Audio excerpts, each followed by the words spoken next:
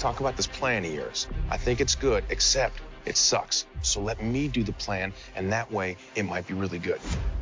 Wow. I've been shaking, I've been bending backwards till I'm broke.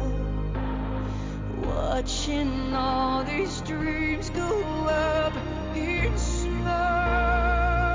Let beauty come out of ashes. Let beauty come out of ashes. And when I pray to God, all my excuse, can beauty come out of ashes?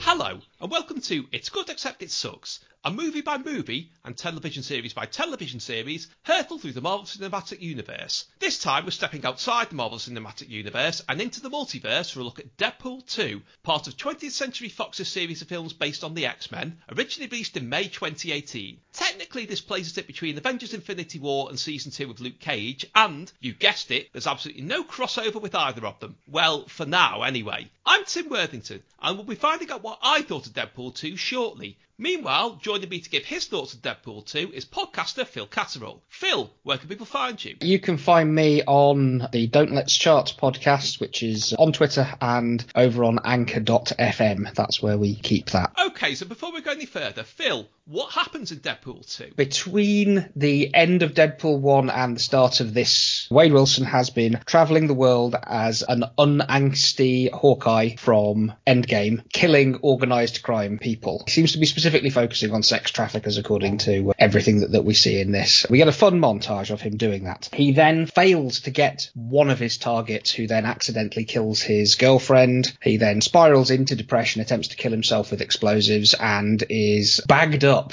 and taken to the X-Mansion by Colossus, a character that I'm really surprised has only ever shown up in the Deadpool films and not actually in any of the X-Men films. I mean, he does briefly in one of them, I think, but he's, never in a major role, despite the fact that at the height of the X-Men's popularity, he was in the lineup. But anyway, he recovers and goes on a mission with the X-Men to apprehend a young mutant who's calling himself Fire Fist at an orphanage owned by the Essex Corporation, which is one of many, many Fox references to Mr. Sinister that have never and will never pay off. We are never going to see that character ever at all. He realises that Fire Fist was being abused by the staff at the orphanage and shoots one of them in the head. But the other one, played by Eddie Marsan, gets away to be a horrible bastard further down the line. He then gets taken into custody for doing a murder, fitted with a power suppressing collar, and dumped into a prison for mutant criminals called the Icebox, where I checked to see if there was, any notable mutant cameos in this, and it's literally just Black Tom Cassidy. That's the only one that's listed anywhere. No one has identified any of the other characters in it as being anyone notable. While this is going on, Cable, played by Josh Brolin, travels back in time to kill Fire Fist, because it turns out further down the line that he's responsible for killing Cable's family. So that's fun. This film does sometimes have a tone problem, I think it has to be said,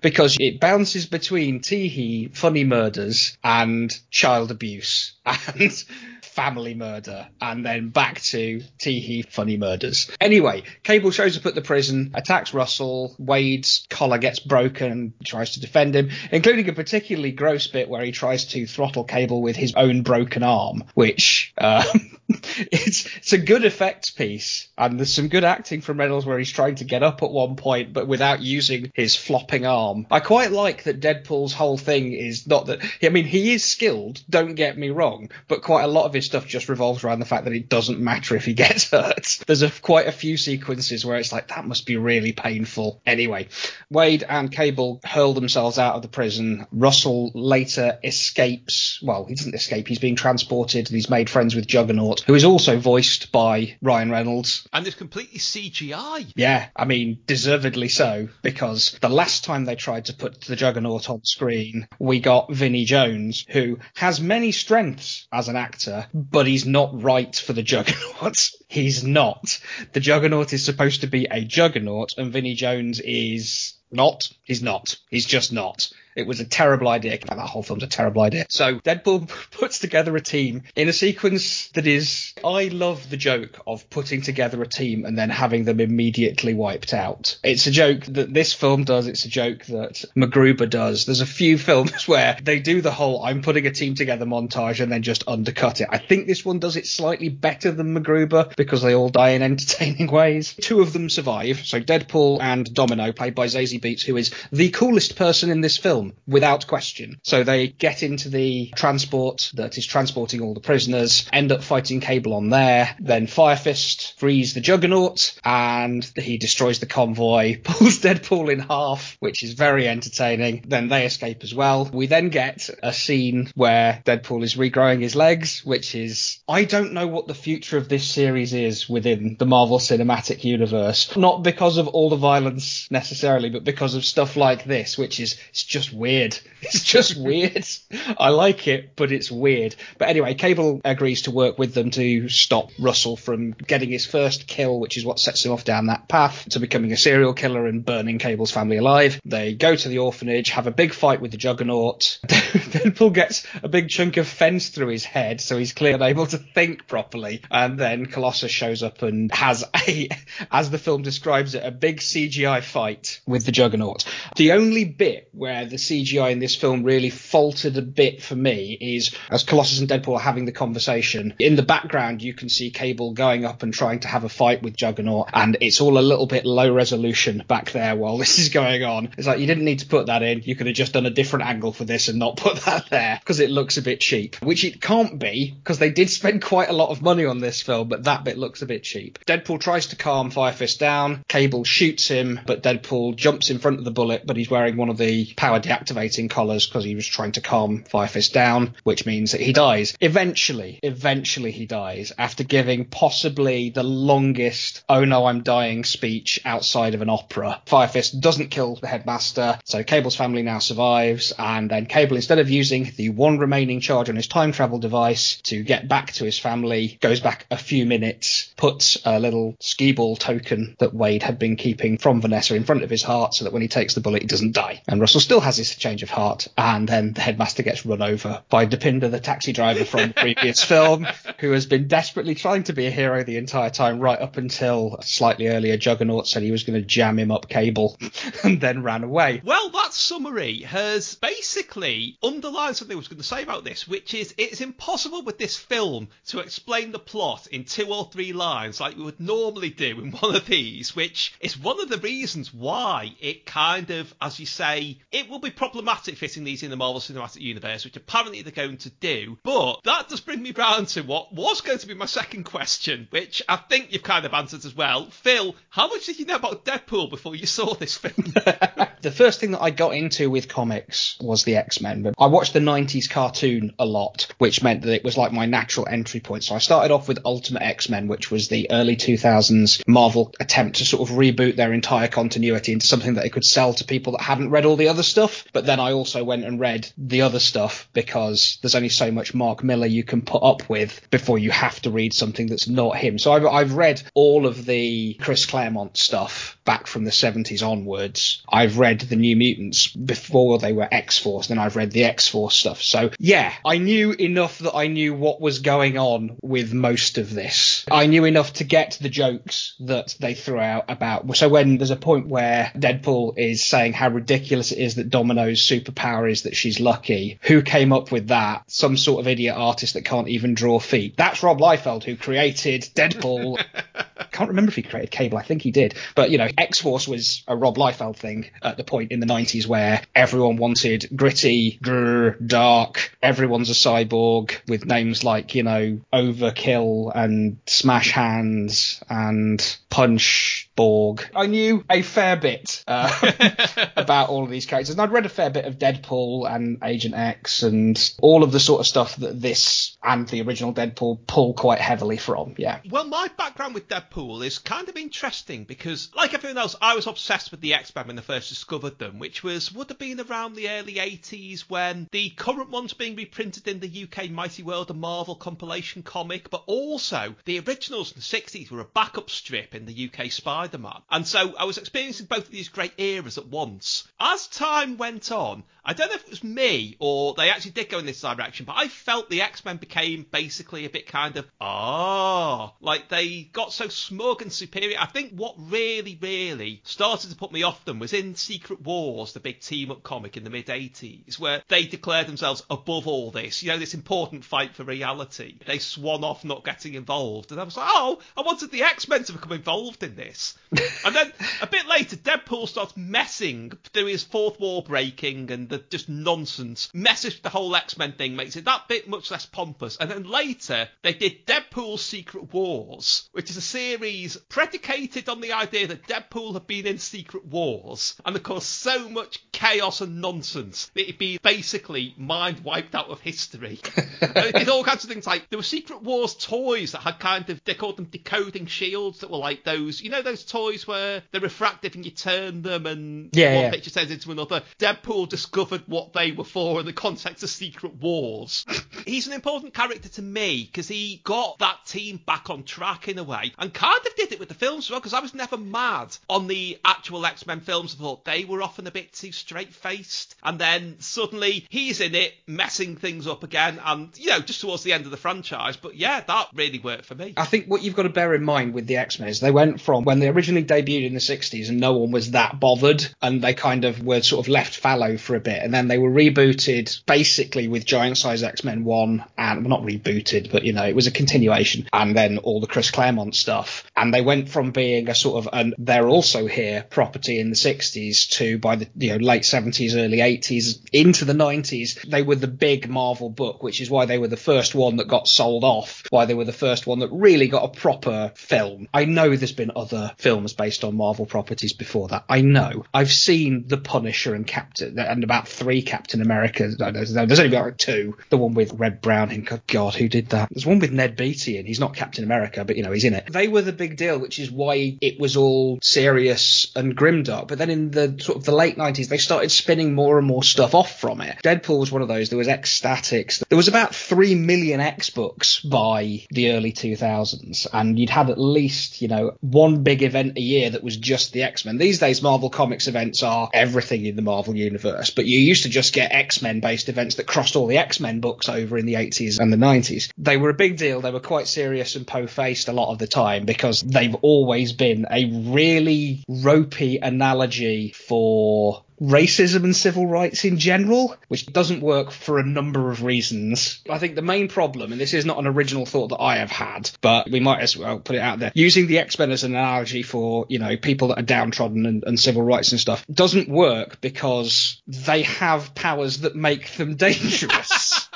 They're treated differently, not just arbitrarily, not out of systemic structural problems with society, but because some of them can just explode, and that is bad. Obviously not at all like the television series Heroes there, but speaking of things with a troubled production history, we should get a couple of things out of the way about this. One is that TJ Miller, who is awful. Yes, plays Deadpool's best mate Weasel. Now, none of this has gone to trial, none of it has been proved. We do have to say that, I assume for legal reasons, but he's had a number of bizarre allegations against him, some serious, one of him apparently making a bomb threat as a joke, which I think he's more or less admitted to, and there were a lot of calls for him to be removed from the movie, but he wasn't. No, and there's plenty of people that have worked with him on other productions that have said he's dreadful. I have no trouble believing that he called in a bomb threat. Obviously, yes, we need to wait for that to go to trial and everything, but he plays in almost everything he's in a horrible, nasty piece of shit who will immediately turn on people as soon as the opportunity arises, which he does here, and he's very, very good at it. So let's just go with that and move on from there.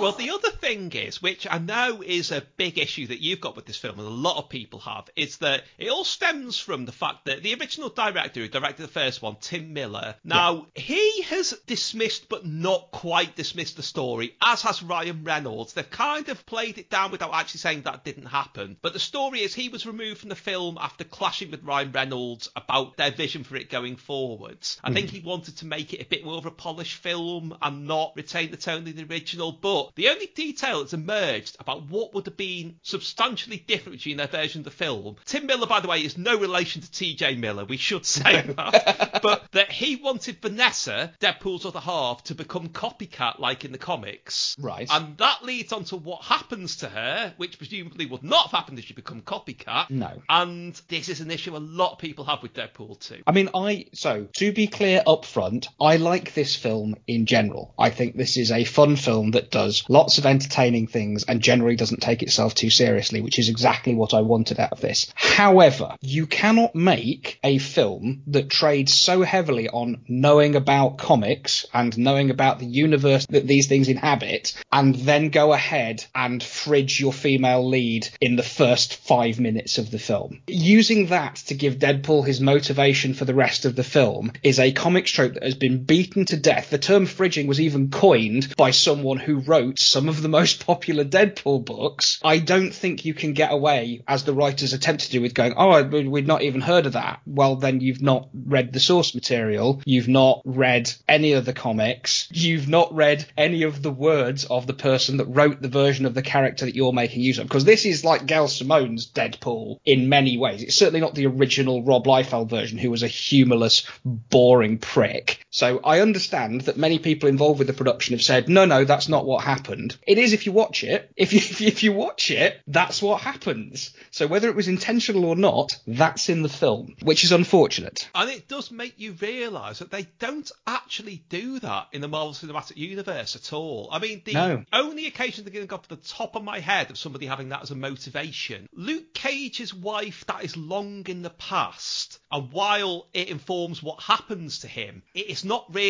angry at the world, because if anything, he's gone the other way. He's become non-angry at the world. The other is in Avengers Infinity War, when obviously Thanos has, killed Gamora, but she is no longer dead. But Star-Lord reacts to that and messes everything up. It is not a heroic thing. It is the stupidest thing that anyone does across those two films. Yes. In this as well, they do it twice. So Cable's introduction is, my wife and child have been murdered. Deadpool's driving thing for his is, my wife has been murdered. Doing it twice in the same film and then claiming you've not heard what it is. It's absolutely ropey at best. Now, in both cases, it is undone by the end of the film. However, one of those requires a mid-credit sequence, which you could argue is not technically in the film. You know, I think we should probably talk about that, shouldn't we? The mid-credit stuff. Yes, it's interesting because it tramples on a couple of other franchises in places. I mean, deservedly in most cases. So just to describe what happens, two characters that we've not mentioned up until now, even though I like them and they're great. Negasonic Teenage Warhead from the original film and her girlfriend Yukio fix Cable's time-traveling device. Deadpool then takes it and goes back to save Vanessa in the first place, which is, okay, fine. You've undone what happened at the start of the film. He saves one member of X-Force. Not all of them, because they all die. They're all dead apart from Domino. And then he kills the X-Men Origins version of Deadpool, which was also played by him and was awful, which he does state just clearing up the timeline, which is, it's fair. You need to fix that.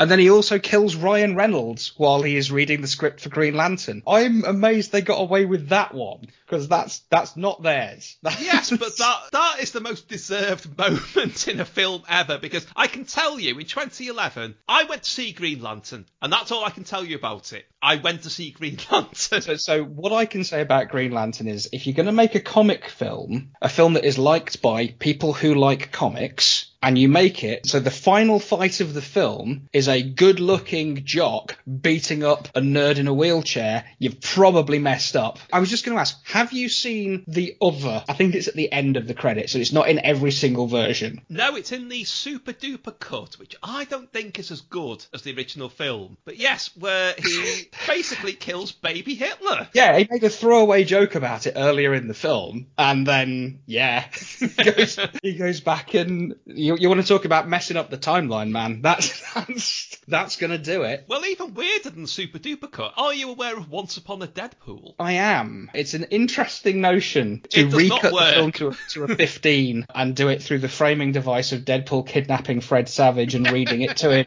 as though it's The Princess Bride. I like the idea. I don't think you can take Deadpool down to being, what was it in America, a PG-13? Yeah, I don't think you can do that. I don't think the way that I'm not saying you can't make a Deadpool film that wouldn't work that way. I'm saying you can't take this version of Deadpool and extract enough stuff to get it down to PG-13 and have something coherent. Well, that again makes me think about, as we're recording this, there's all the excitement about the Snyder cut of Justice League from the DC cinematic universe. There's the number of different cuts of Deadpool. A number of the non-MCU Marvel properties have had various different cuts. Yeah. I think it's interesting. You never hear anyone clamouring for alternate cuts of any MCU property. Even Thor: The Dark World, nobody's saying, oh, is there a better cut out there? They're just kind of, well, it's not very good, but it is what it is. To be fair, I would say there were probably people, including us, who say, can we have a cut of Inhumans where somebody hits it with hammers and then sets fire to it? Which would be a marked improvement. Could get 90 minutes of entertainment out of Inhumans, but we're not here to re-litigate the Inhumans. People can go and listen to that episode if they want. That's fine. We've definitely said enough about it. Well, the big thing here that I know you want to talk about, I really want to talk about as well, is X-Force in here. Yes. As you say, the idea of bringing all these, apart from Domino, they're not really major characters, but all these characters together into a team and just dispensing with them immediately. So you basically, Deadpool holds open auditions effectively for X-Force. So who does he get? Terry Crews as Bedlam. He's not a major character. He's a kind of a background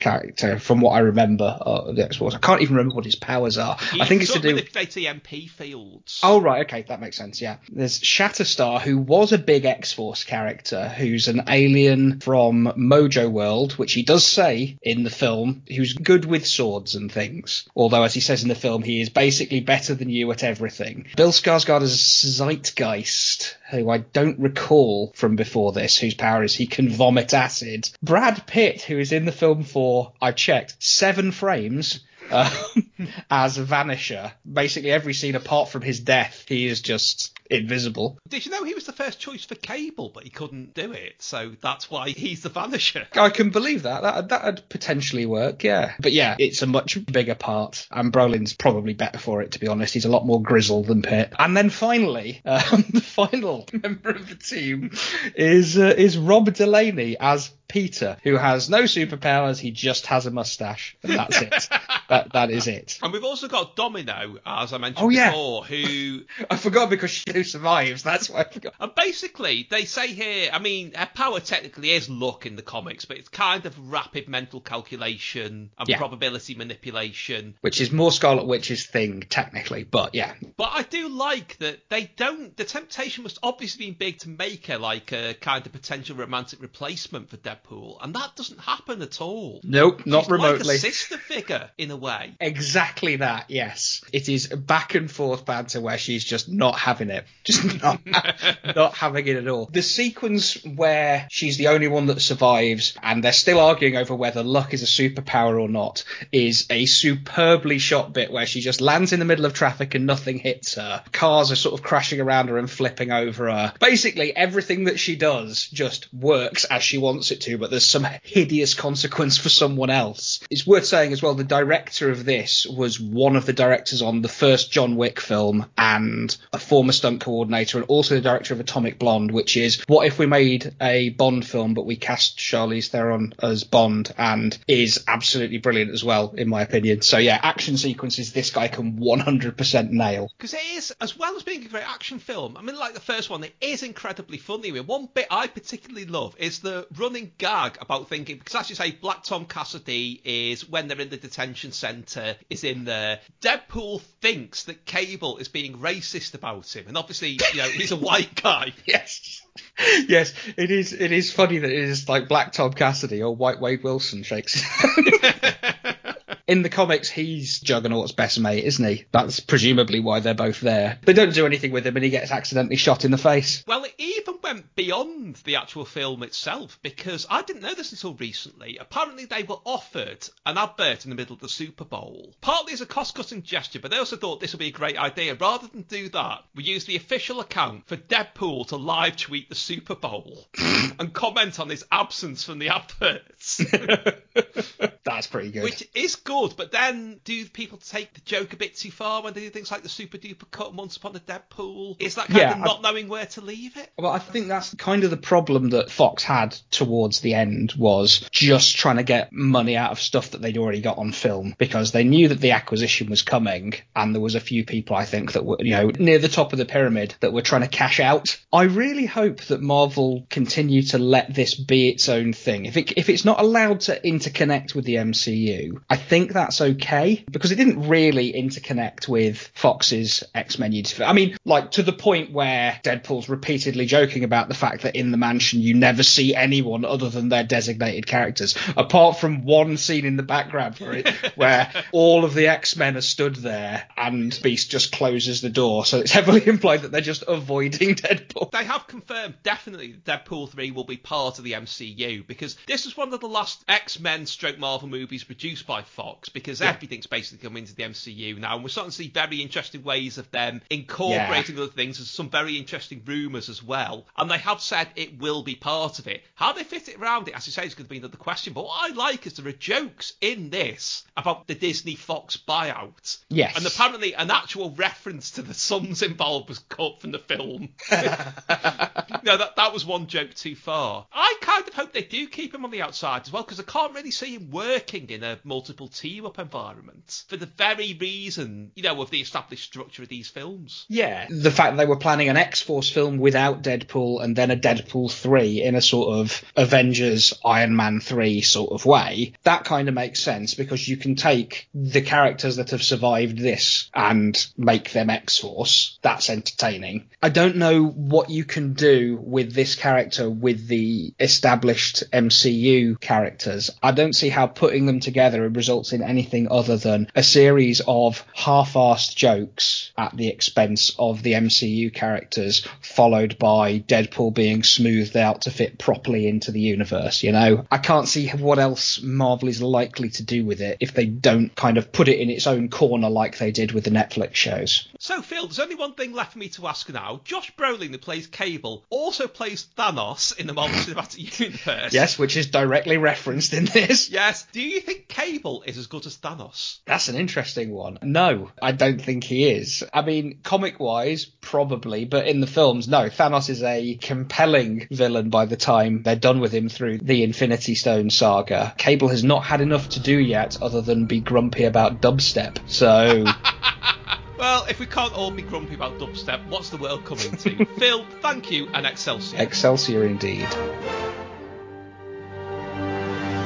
If you've enjoyed this, don't forget you can find more editions of It's Good Except It Sucks and plenty more besides, including details of my book Can't Help Thinking About Me, at timworthington.org.